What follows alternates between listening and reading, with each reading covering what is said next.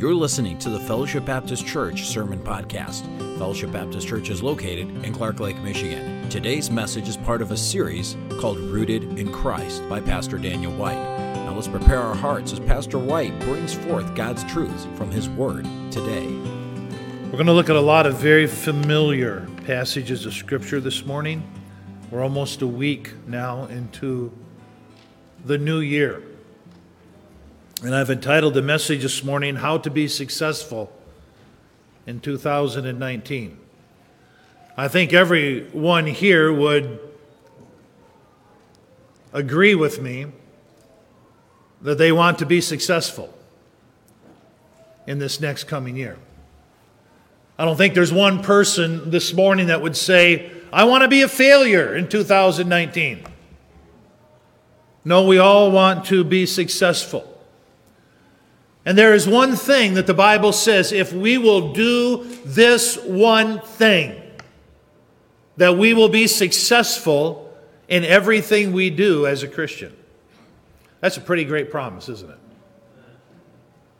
A few weeks ago, we talked about how that failure can be a stepping stone to success.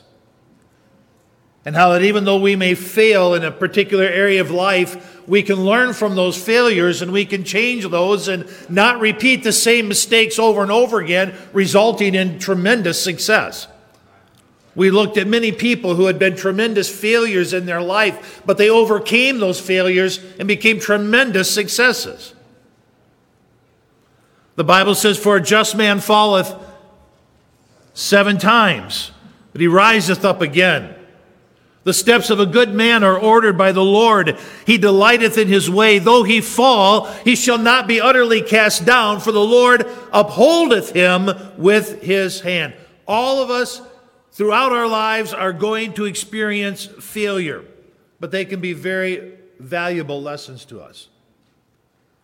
But there is one thing that the Lord says if we'll do this, and most of us are not doing this. And it is the reason why we are not as successful in life as God would want us to be. But if we do this one thing, we'll be successful. Very familiar passage of Scripture, Joshua chapter 1. Let's look at verse 1 first.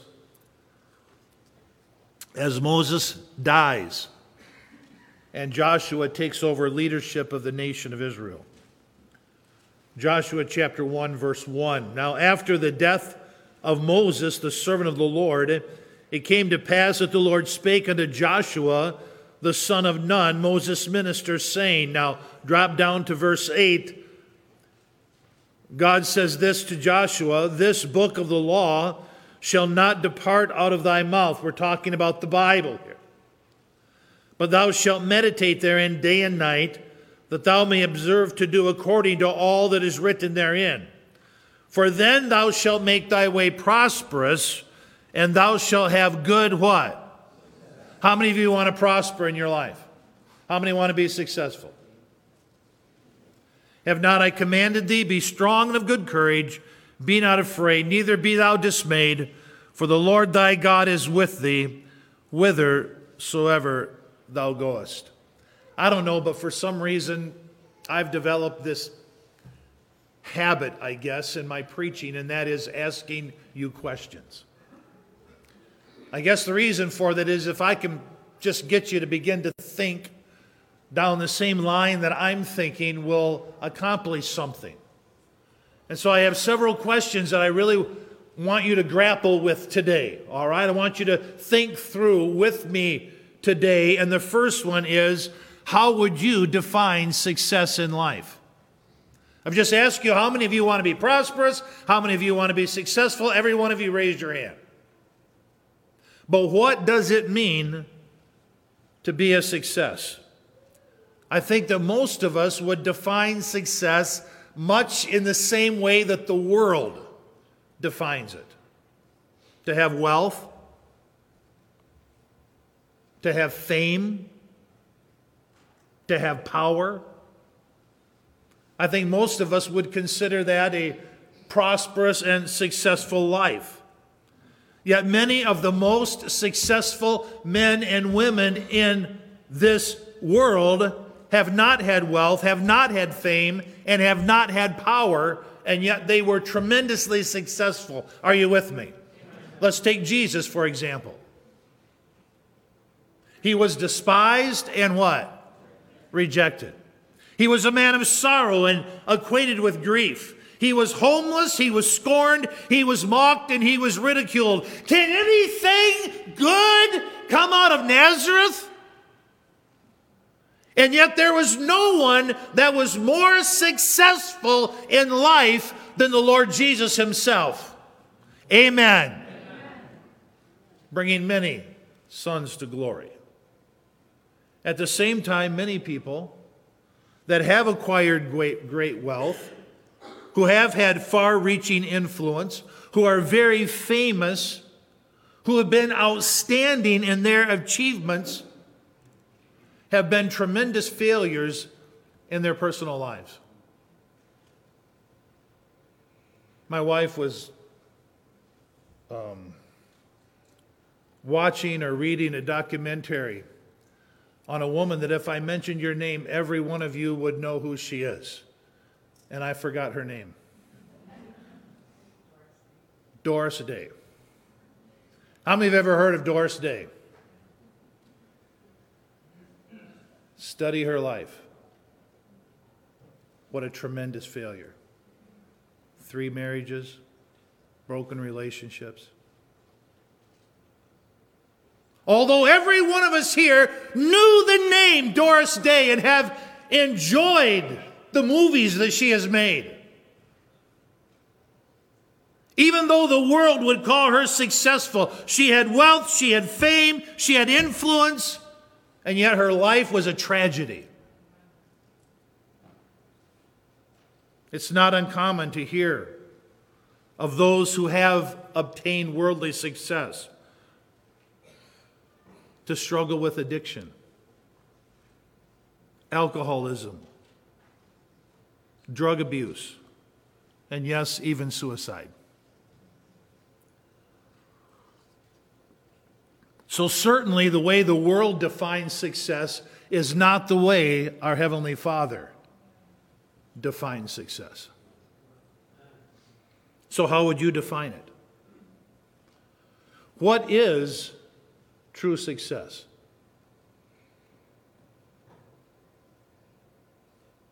I believe that true success could be defined as achieving the purpose that God has created you for.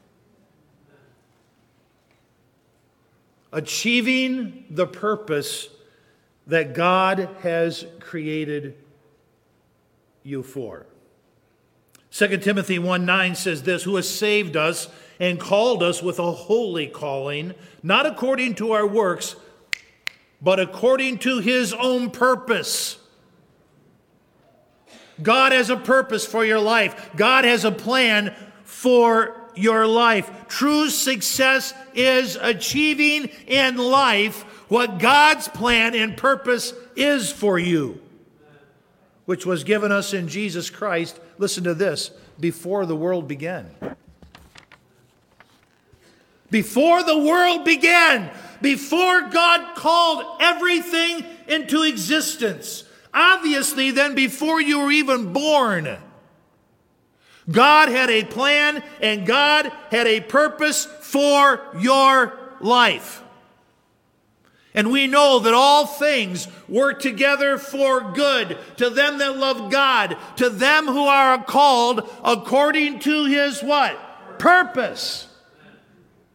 Don't ever think for a moment that God does not have a plan and a purpose for your life. Do you know what that plan is? Do you know what that purpose is? Are you living according to God's plan and purpose? If you are, then that defines what true success is for you in your life. Let me ask you another question. What is the purpose for which God created you? We've talked about this many times before. But what is the purpose for which God created you? I believe that God's purpose and plan for my life and your life is that we would please him and that we would live to the praise of his glory. that we would please Him and live to the praise of His glory. So then we got another question I got to fire out there to you. Are you pleasing Him with your life? Is your life focused on living to the praise of His glory? Let me read you a few verses. Thou art worthy, O Lord, to receive glory and honor and power, for Thou hast created all things, and for Thy, what? Pleasure. They are and they were created. You were created for His pleasure.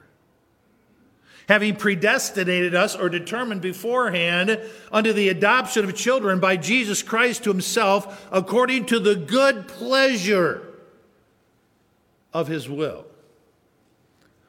For it is God that worketh in you, both to will and to do of His good, what? Pleasure. So then they that are in the flesh cannot please God. Now the just shall live by faith, but if any man draw back, starts to backslide, starts to get away from God's plan and purpose for their life. Now the just shall live by faith, but if any man draw back, my soul shall have no pleasure in him. So either our life is bringing pleasure to the Lord, or it is not bringing pleasure to the Lord. But without faith, it is impossible to what? Please Him. That we should be to the praise of His glory who first trusted in Christ. So are you, come on now, let's wrestle this out. Are you being successful in fulfilling God's plan and purpose for your life? Are you bringing Him pleasure? Are you living to the praise of His glory? Or are you living for yourself? It's either one or the other. Throughout Scripture, you will find statements such as this: may the Lord be magnified. Let the name of the Lord be magnified forever. Magnify Him exceedingly. The name of the Lord was magnified among them. What was the Apostle Paul's vision and passion in life? What is your vision? What is your passion in life? Listen to what Paul said. According to my earnest expectation and my hope, that in nothing I shall be ashamed, but that with all boldness as always, so now also Christ shall be magnified in my body. My vision, my passion in life is to magnify the Lord in and through my life. Whether it be by life, whether I live, or whether it be by death, for me to live is Christ. What? To die is gain.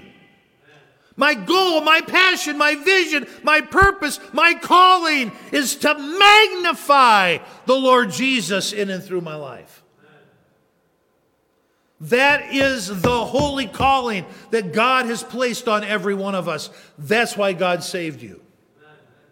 So many people think God saved me to keep me out of hell. No, that's a benefit of being saved. God saved you that you would live in such a way that it would please Him, that it would glorify Him, and would magnify Him. It is only when that becomes our passion, that becomes our purpose, that we will truly find success in life. So now I have another question for you. How do you bring Him pleasure?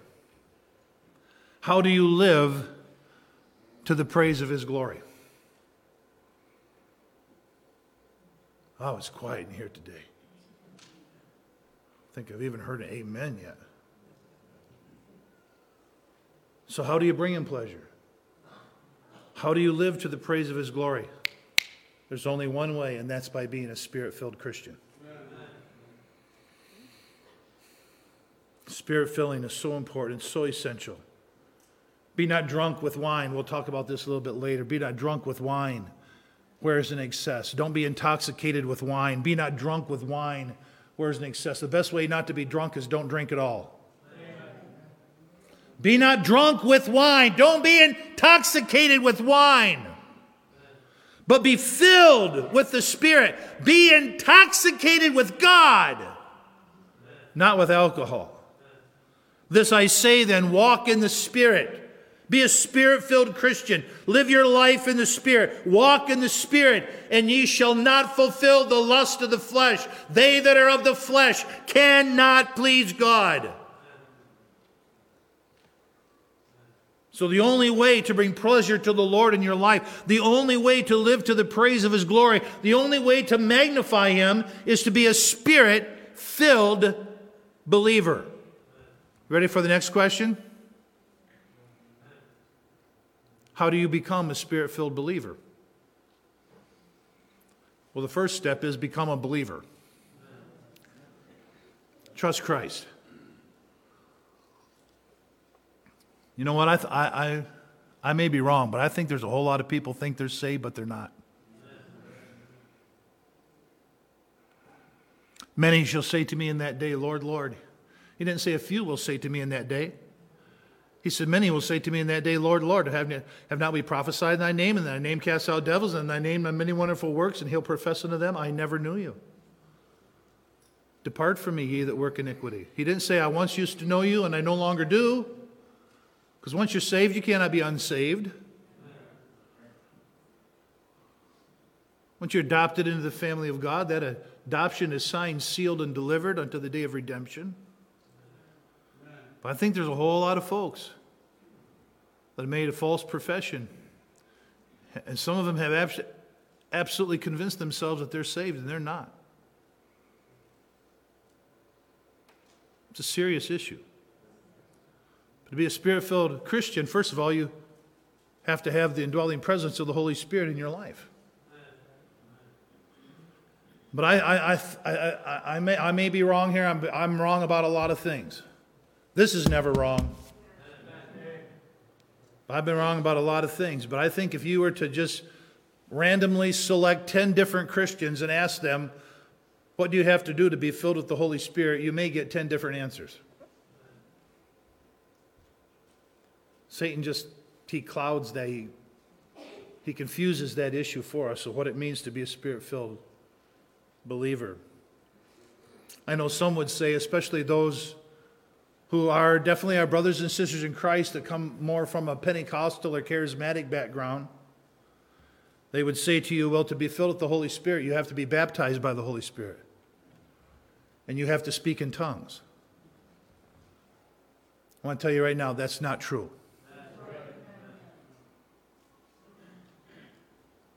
The old devil, he's convinced many that is true. I'll never forget the time that we were at the Loud's restaurant.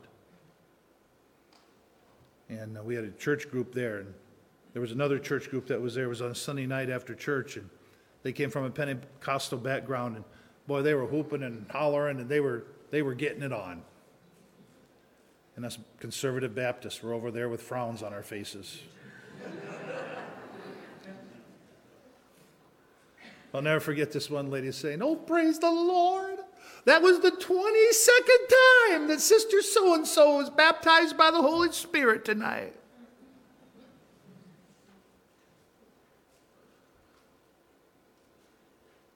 The Bible said, for by one Spirit are we all baptized into the body of Christ. You know when that happened? That happened the moment of salvation. When God saved our wretched soul and placed us, immersed us into the body of Christ. Doesn't happen 22 times. The Bible says there's one baptism. The Bible says that tongues shall cease. When this tongues was a revelatory gift, when God's word was complete, there was no need for the gift of tongues anymore, and it stopped. I can prove to you historically that tongues ceased, never to be started back up again. So that is not, I don't want to get off into that, but that's not what it means to be a Spirit-filled Christian. Then you would talk to some other folks and say, what does it mean to be Spirit-filled? And they would say, well, it means you got to read your Bible every day. You need to pray fervently. You need to fast regularly. You need to attend church faithfully. You need to listen to the messages that the preacher preaches, and you got to have a willingness to obey what you're hearing. I like that one. That's a good one. You need to memorize Scripture. You need to get involved in serving the Lord through your local church. You need to use the gifts, the talents, and the abilities that God has given you. You need to examine your heart and confess your sin. And you can't make provision for the flesh. Now I want to say this to you, church. All of those are wonderful spiritual disciplines that all of us should have in our lives. But you can do all those things and do them in the energy and the power of the flesh and still not be a Spirit-filled Christian. So what is Spirit-filling? If we're going to be successful in life, fulfilling God's plan and purpose, living to the praise of His glory, magnifying Him, we have to be Spirit-filled. So what is Spirit-filling? The word filled is a word that means controlled. When it's used in the Scripture, listen to some other ways it's used in the Scripture. They were filled with fear. What do you think that means, church? Fear controlled them. They were filled with fear. They were filled with madness. What do you think that means? They were ticked off. They were controlled by anger. Here's another word. Sorrow filled their hearts. What does that mean? They were just overwhelmed. They were just controlled by sorrow.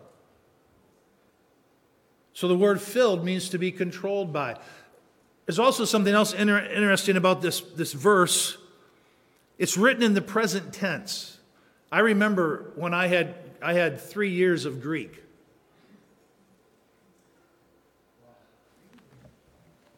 I can't remember anything that I learned in Greek class. But they used to always talk about the tenses of a word. This word is in the present tense. When something is in the present tense, filled, present tense, it means a continual, ongoing action. Are you all with me? Now, you know as much Greek as I do. That was 30 seconds. I had 3 years of it. It means keep on being filled. Don't ever stop being filled. Pursue it at all times. The pursuit of the believer, my pursuit in life, your pursuit in life, should be to be filled, controlled by the Holy Spirit every single moment of our lives. Give me an amen. Amen.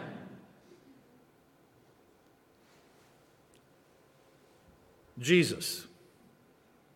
And I say unto you, ask and it shall be given you. Seek and ye shall find. Knock and the door shall be opened unto you. For everyone that asketh receiveth. He that seeketh findeth. And him that knocketh it shall be opened. If a son shall ask bread of any of you that is a father, will he give him a stone? Or if he ask a fish, will he for a fish give him a serpent? Or if he shall ask an egg, will he offer him a scorpion? If ye then, being evil, know how to give good gifts unto your children, listen to this. Are you still with me? How much more shall your heavenly Father give the Holy Spirit unto them that ask? When was the last time you asked the Holy Spirit to fill you and control you? To just take over? To enable you to fulfill your plan and your purpose, to live for the praise of His glory and to magnify Him in and through your life. Be not drunk with wine, but be filled with the Spirit. Now, I grew up in the Upper Peninsula. I grew up literally on an Indian reservation. All of Baraga County that I grew up in was an Indian reservation. I believe that the first casino, if I'm not mistaken, in Michigan was built in Baraga County. It was run by the Indian tribe. At one time, and I don't know where it is today, but Baraga County was the number one consumer of alcohol per capita in the United States. It was not uncommon for me to ride my bike through downtown lawns and to see drunks laying on the side of the road. I always remember growing up seeing the signs, food and spirits. At least Satan's honest in his advertisement.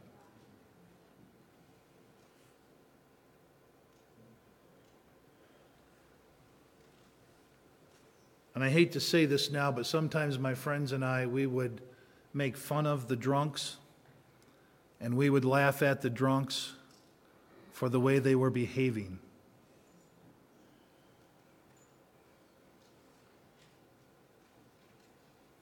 When someone is under the influence of alcohol, they speak differently than they usually speak. And we laugh at them.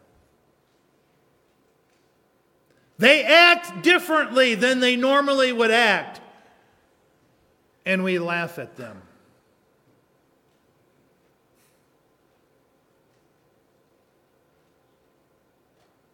But the truth is, it's not a laughing matter.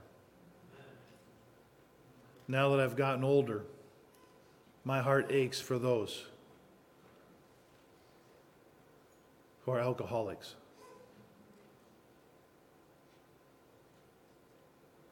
You know what I want to be? I want to be an alcoholic for Jesus. I want to be drunk with the Spirit so that I speak differently and I act differently than I normally would act in my flesh. We are never commanded to be indwelt by the Spirit of God. We are never commanded to be sealed with the Spirit of God. We are never commanded to be baptized by the Spirit of God, but we are commanded to be continually filled and controlled by the Spirit of God. So here's the bottom line, church family. Either you are a Spirit-filled believer or you are a carnal believer. Let's deal with it. Let's get honest with ourselves. So what are some of the characteristics of a carnal believer? They live according to the desires of the flesh. They are controlled by the flesh. The flesh lusteth against the Spirit against the flesh. They are contrary one to another. There's the lust of the flesh, the lust of the eyes, pride of life.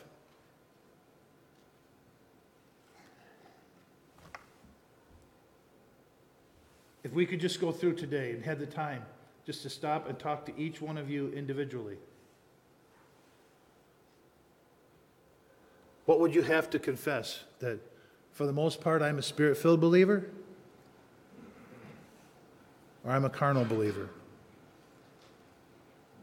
I said to someone this week, I looked at that. It's amazing how that someone else's life can so affect me and grieve me.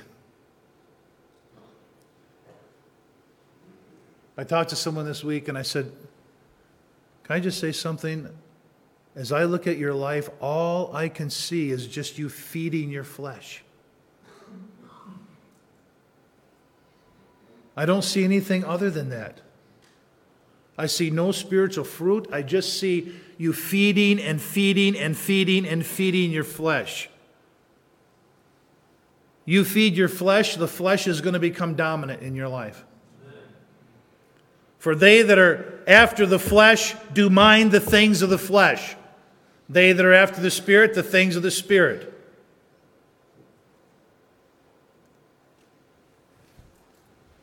Put on the Lord Jesus Christ and make no provision for the flesh to fulfill the lust thereof.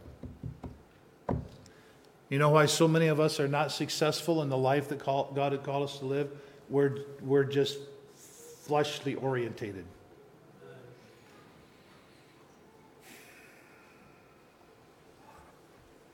Self is on the throne. The lordship of Christ has been rejected. And whosoever you yield yourselves servants to obey, guess what? His servants ye are to whom you obey. God's Holy Spirit has been grieved, has been quenched, and you're not enjoying your Christian life. And as far as being successful in what God has called you to do,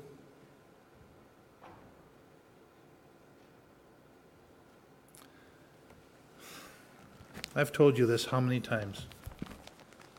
I love you guys so much. Every one of you, you're constantly on my heart. You're in my prayers. I think about you when I sit down and I prepare these messages. And I've told you this before. My number one heart's desire for you, my people, is that you would have the joy of the Lord in your life, that you would prosper and be successful in what God has called you to do. I'll be honest with you, I want you to be as happy in your life as I am in mine.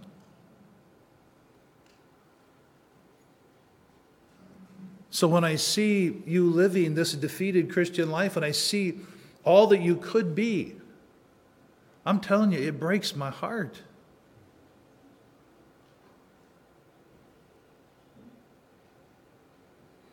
When the Holy Spirit fills, when the Holy Spirit controls the believer's life, there's just a wonderful ministry that He has in and through us. Just let me rattle off a few of these to you that I jotted down here. He guides us into all truth. He reveals biblical truth to us. He empowers us to serve the Lord. He imparts unto us and through us the love of God. He conforms us to the image of Christ. He gives us the assurance of our salvation. He comforts us. He puts His words in our mouth. He strengthens us in our inner man. He prompts us. He leads us. He guides us. He produces His fruit through us. This is something that a carnal Christian can't experience or enjoy. The fruit that a carnal Christian brings forth is just the opposite. Now listen, all of you look up here. Please look up here. I can tell right now that God is speaking into some of your hearts.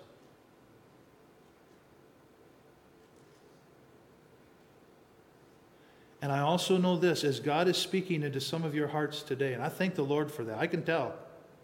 Don't tell me I can't read faces. I can read your faces. But God is speaking to some of you right now. And this is where the danger comes. Is as God is speaking into your heart and God is revealing truth to you and you're getting honest with yourself and the Lord. Remember that bird that swoops down and steals away the seed lest it bring forth fruit? He's swooping. And I just want to stop right now. Heavenly Father, I pray that as we give our concluding thoughts here, that you would bind the evil forces of the wicked one, that foul spirit that would steal away this seed that's being sown in my precious people's lives.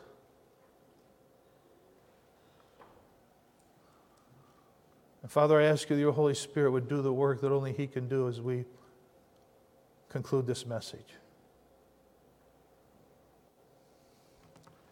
You know, as I think about the Christian life,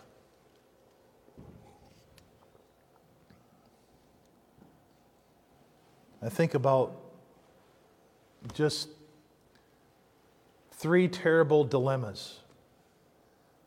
I'm done praying. You all can look up here.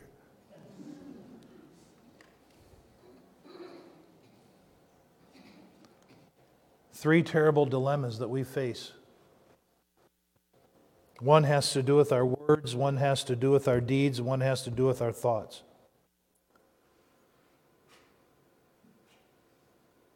Here's dilemma number one. God will require of us an accounting of every word that we speak. Can I tell you something? That's a good motivation to keep your mouth shut. But I say unto you that every idle word that men shall speak, they shall give an account thereof in the day of judgment. So here's the dilemma. We're going to give an account for every word that we speak, and the Bible says the tongue is an unruly evil, full of deadly poison, and no man can tame the tongue. Wow, that's a dilemma. I'm going to give an account for the things that I say, and yet my tongue is uncontrollable. Number two. Dilemma number two. We will give an account for every deed that we do. Every word that we speak, every deed that we do, for we must all appear before the judgment seat of Christ, that everyone may receive the things done in his body according to that which he hath done, whether it be good or bad. You know what the dilemma is, though? We have the law of sin warring in our members, and the things that we don't want to do, those are the things what? We do. I'm with you, Paul. Wow, that's a dilemma. The things that we say, the things that we do. Here's another dilemma. Dilemma number three. We are judged by God even for the wrong secret motives that we have. Not just by the words that we say, not just by the things that we outwardly do. We are going to be judged by God for even the secret motives of our heart that no man knows about. If any man look at a woman to lust after her, a hidden motive of the heart, he's committed adultery already with her and will be judged by God for that. The Bible said, whosoever hateth his brother is a what? Murderer. My goodness. I'm going to be judged for the words I say. I'm going to be judged for the deeds that I do. And I'm going to be judged for the secret motives of my heart.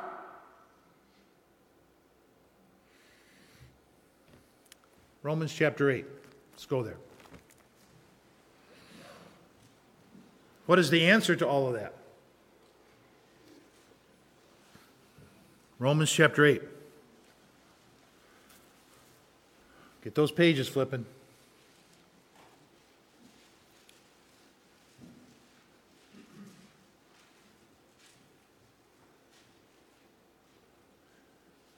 You know what? When you all have your Bible on your cell phones, I can't hear the pages flipping.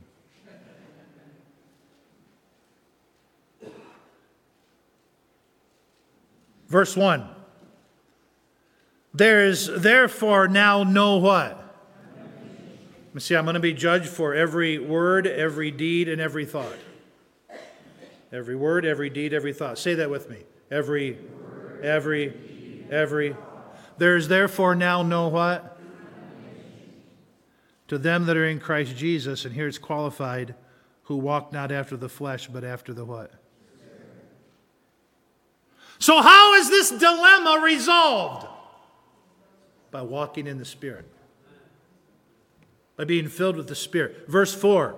That the righteousness of the law might be fulfilled in us. The righteousness of the law, our words, our deeds, our thoughts, might be fulfilled in us, who walk not after the flesh, but after the Spirit. For they that are after the flesh do mind the things of the flesh. They that are after the Spirit, the things of the Spirit. For to be carnally minded is death. Some of you are living death. That doesn't sound like success to me. For to be carnally minded is death, to be spiritually minded is life and peace, because the carnal mind is enmity against God, for it is not subject to the law of God, neither indeed can be. So then they that are in the flesh cannot please God. We are going to be a Spirit-filled believer, fulfilling God's plan and purpose for our life and bringing Him pleasure. Something has to happen. And that is, we have to have a transformation happen in our hearts. Romans 12, 1 and 2. A transformation has to take place in what Paul called our inner man. Our thoughts, our words, our actions have to be controlled by the Holy Spirit in our hearts, in our inner man. As a man thinketh in his, as a man thinketh in his, so is he. Everything comes out of the heart. If anger is there, and bitterness is there, and lust is there, greed is there, and covetousness is there, if pride is there, if that's in our heart, then that is what's going to be expressed in and through our lives. A good man out of the good treasure of his heart bringeth forth good things. An evil man out of the evil treasures of his heart bringeth forth evil things. But those things which proceed out of the mouth cometh forth from the heart, they defile a man. For out of the heart proceedeth evil thoughts, murders, adultery, fornication, theft, false witness, blasphemy. These are they which defile a man. At the heart of every problem is a problem in the heart. Until the Spirit of God is controlling our inner man, until He is controlling our hearts, we will not think right, we will not act right, we will not speak right, we will not do right.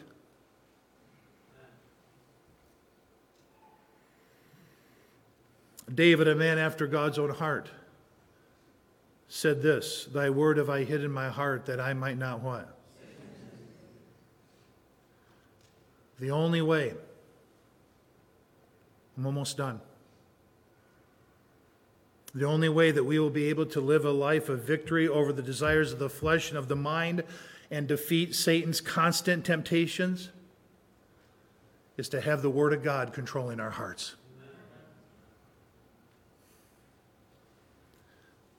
What is the one thing that God promised that if we do it, we'd be successful? That if we do it, we'll be Spirit-filled. If we do it, it'll control our hearts. What was the one thing? To meditate upon God's Word day and night. And seek to apply everything that God is revealing to us. This book of the law shall not depart out of thy mouth, but thou shalt meditate therein day and night, that thou may observe to do according to all that is written therein. Meditate and do. For then thou shalt make thy way prosperous, and then thou shalt find good success. Blessed is the man that walketh not in the counsel of the ungodly. Some of you need to get rid of some of your ungodly friends. Nor sitteth in the seat of the scornful. You got to get rid of your scorning friends. Blessed is the man that walketh not in the counsel of the ungodly, nor sitteth in the seat of the scornful. But his delight is in the law of the Lord, and in that law doth he what? Meditate. Meditation is not sitting there like yoga and going and just clearing your mind. If you sit there and you get that transcendental meditation going on and that whole yoga thing, by the way, yoga is of the devil. It's satanic. We even have yoga classes going on in our churches now. But that's not the meditation the Bible talks about. God is talking about meditating on this book. Meditate on the truths, the principles, the verses. Blessed is the man that walketh not in the counsel of the ungodly, nor standeth in the way of sinners, nor sitteth in the seat of the scornful. His delight is in the law of the Lord, and that law doth he meditate day and night. He shall be like a what? Tree planted by the rivers of water, that bringeth forth his fruit in his season. His leaf also shall not wither, and whatsoever he doeth shall prosper. The ungodly are not so.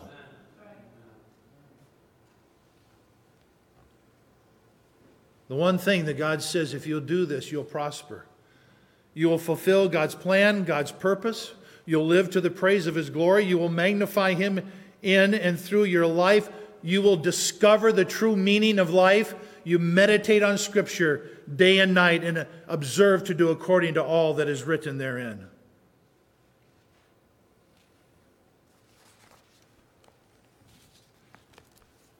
I want to leave you with this final thought. What happens when we meditate on Scripture? Transformation happens in our heart, in our mind. I want to tell you something. Our belief system changes. Some of you have a belief system that's patterned after this world.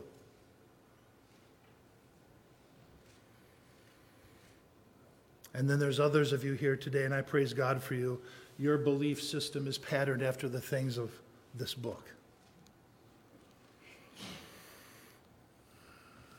The weapons of our warfare are not carnal, but they are mighty through God to the pulling down of Satan's strongholds, casting down imaginations, those worldly beliefs. Casting down imagination and every high thing, worldly beliefs, every high thing that exalted itself against the knowledge of God, and bringing into captivity, take your mind captive, bringing into captivity every thought to the obedience of Christ. That's meditation. And having a readiness to revenge all disobedience when your obedience is fulfilled.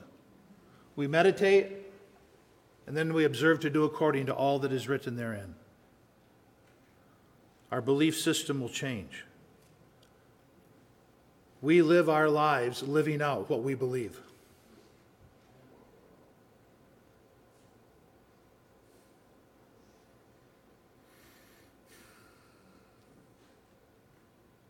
I'm going to say something to you. Stop feeding your flesh.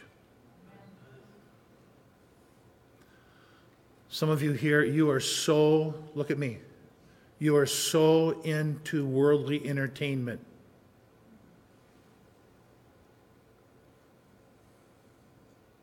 You spend hours upon hours upon hours watching what my dad used to call the boob tube.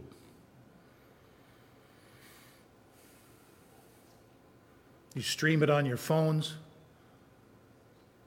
You're on your computer. And that's not to talk about all your hours you spend on social media blabbing, listening to all that garbage. And that's not to take into account all of your gaming.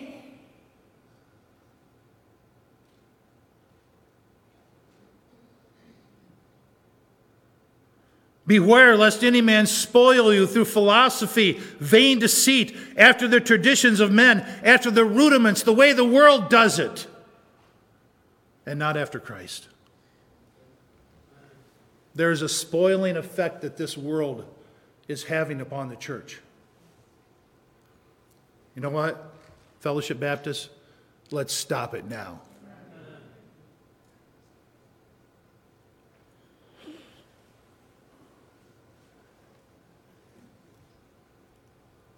What will be the result of meditating upon Scripture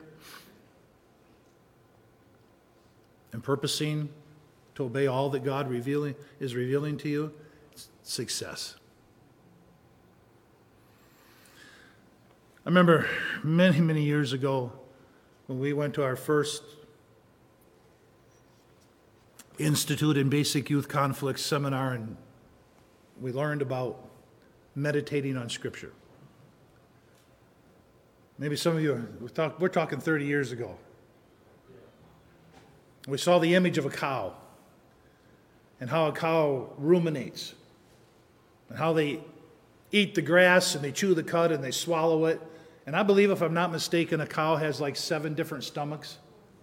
4, swallow it, bring it back up, swallow it, bring it back up, swallow it, bring it back up. By the time it reaches to the 4th stomach, the cow has pretty much gotten all the nutrients out of that cud. The same thing is true of sheep. I did know sheep have 4 stomachs. You know how I know that? I wrote it down right here.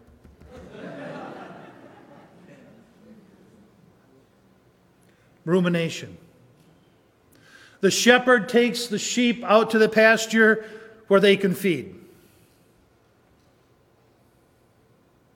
They feed until they're full.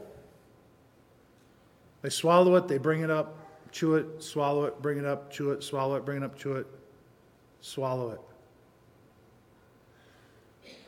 You know something amazing that I just realized this week? As the sheep has 4 chambers in their stomach, we have 4 chambers in our heart.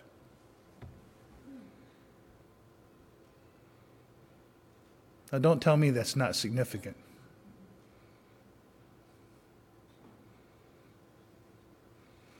Take it in. Chew it, swallow it, meditate upon it. God, what are you teaching me? What are you showing me? What are you telling me? I'm going to obey. And you bring it up again, and then you see even more truth. You bring it up again, you see even more truth. You bring it up again, you see even more truth. You want to be successful? Ruminate on Scripture. Let's close. You have been listening to the Fellowship Baptist Church Sermon Podcast. We hope this message was a blessing and encouragement to you. If you would like more messages, visit our website at fbcclarklake.org, where all of our messages can be downloaded for free. Also, you can subscribe to the Fellowship Baptist Church Sermon Podcast on iTunes, Google Play, or SoundCloud. All of our messages are available for free. If you want to keep up to date on what's going on at Fellowship, follow us on Facebook, Twitter, or Instagram, where you can see what's happening at Fellowship Baptist Church. If you'd like to visit us, Fellowship Baptist Church is located at 3200 Reed Road, Clark Lake, Michigan. Thank you so much for listening, and we hope to see you back here again next time.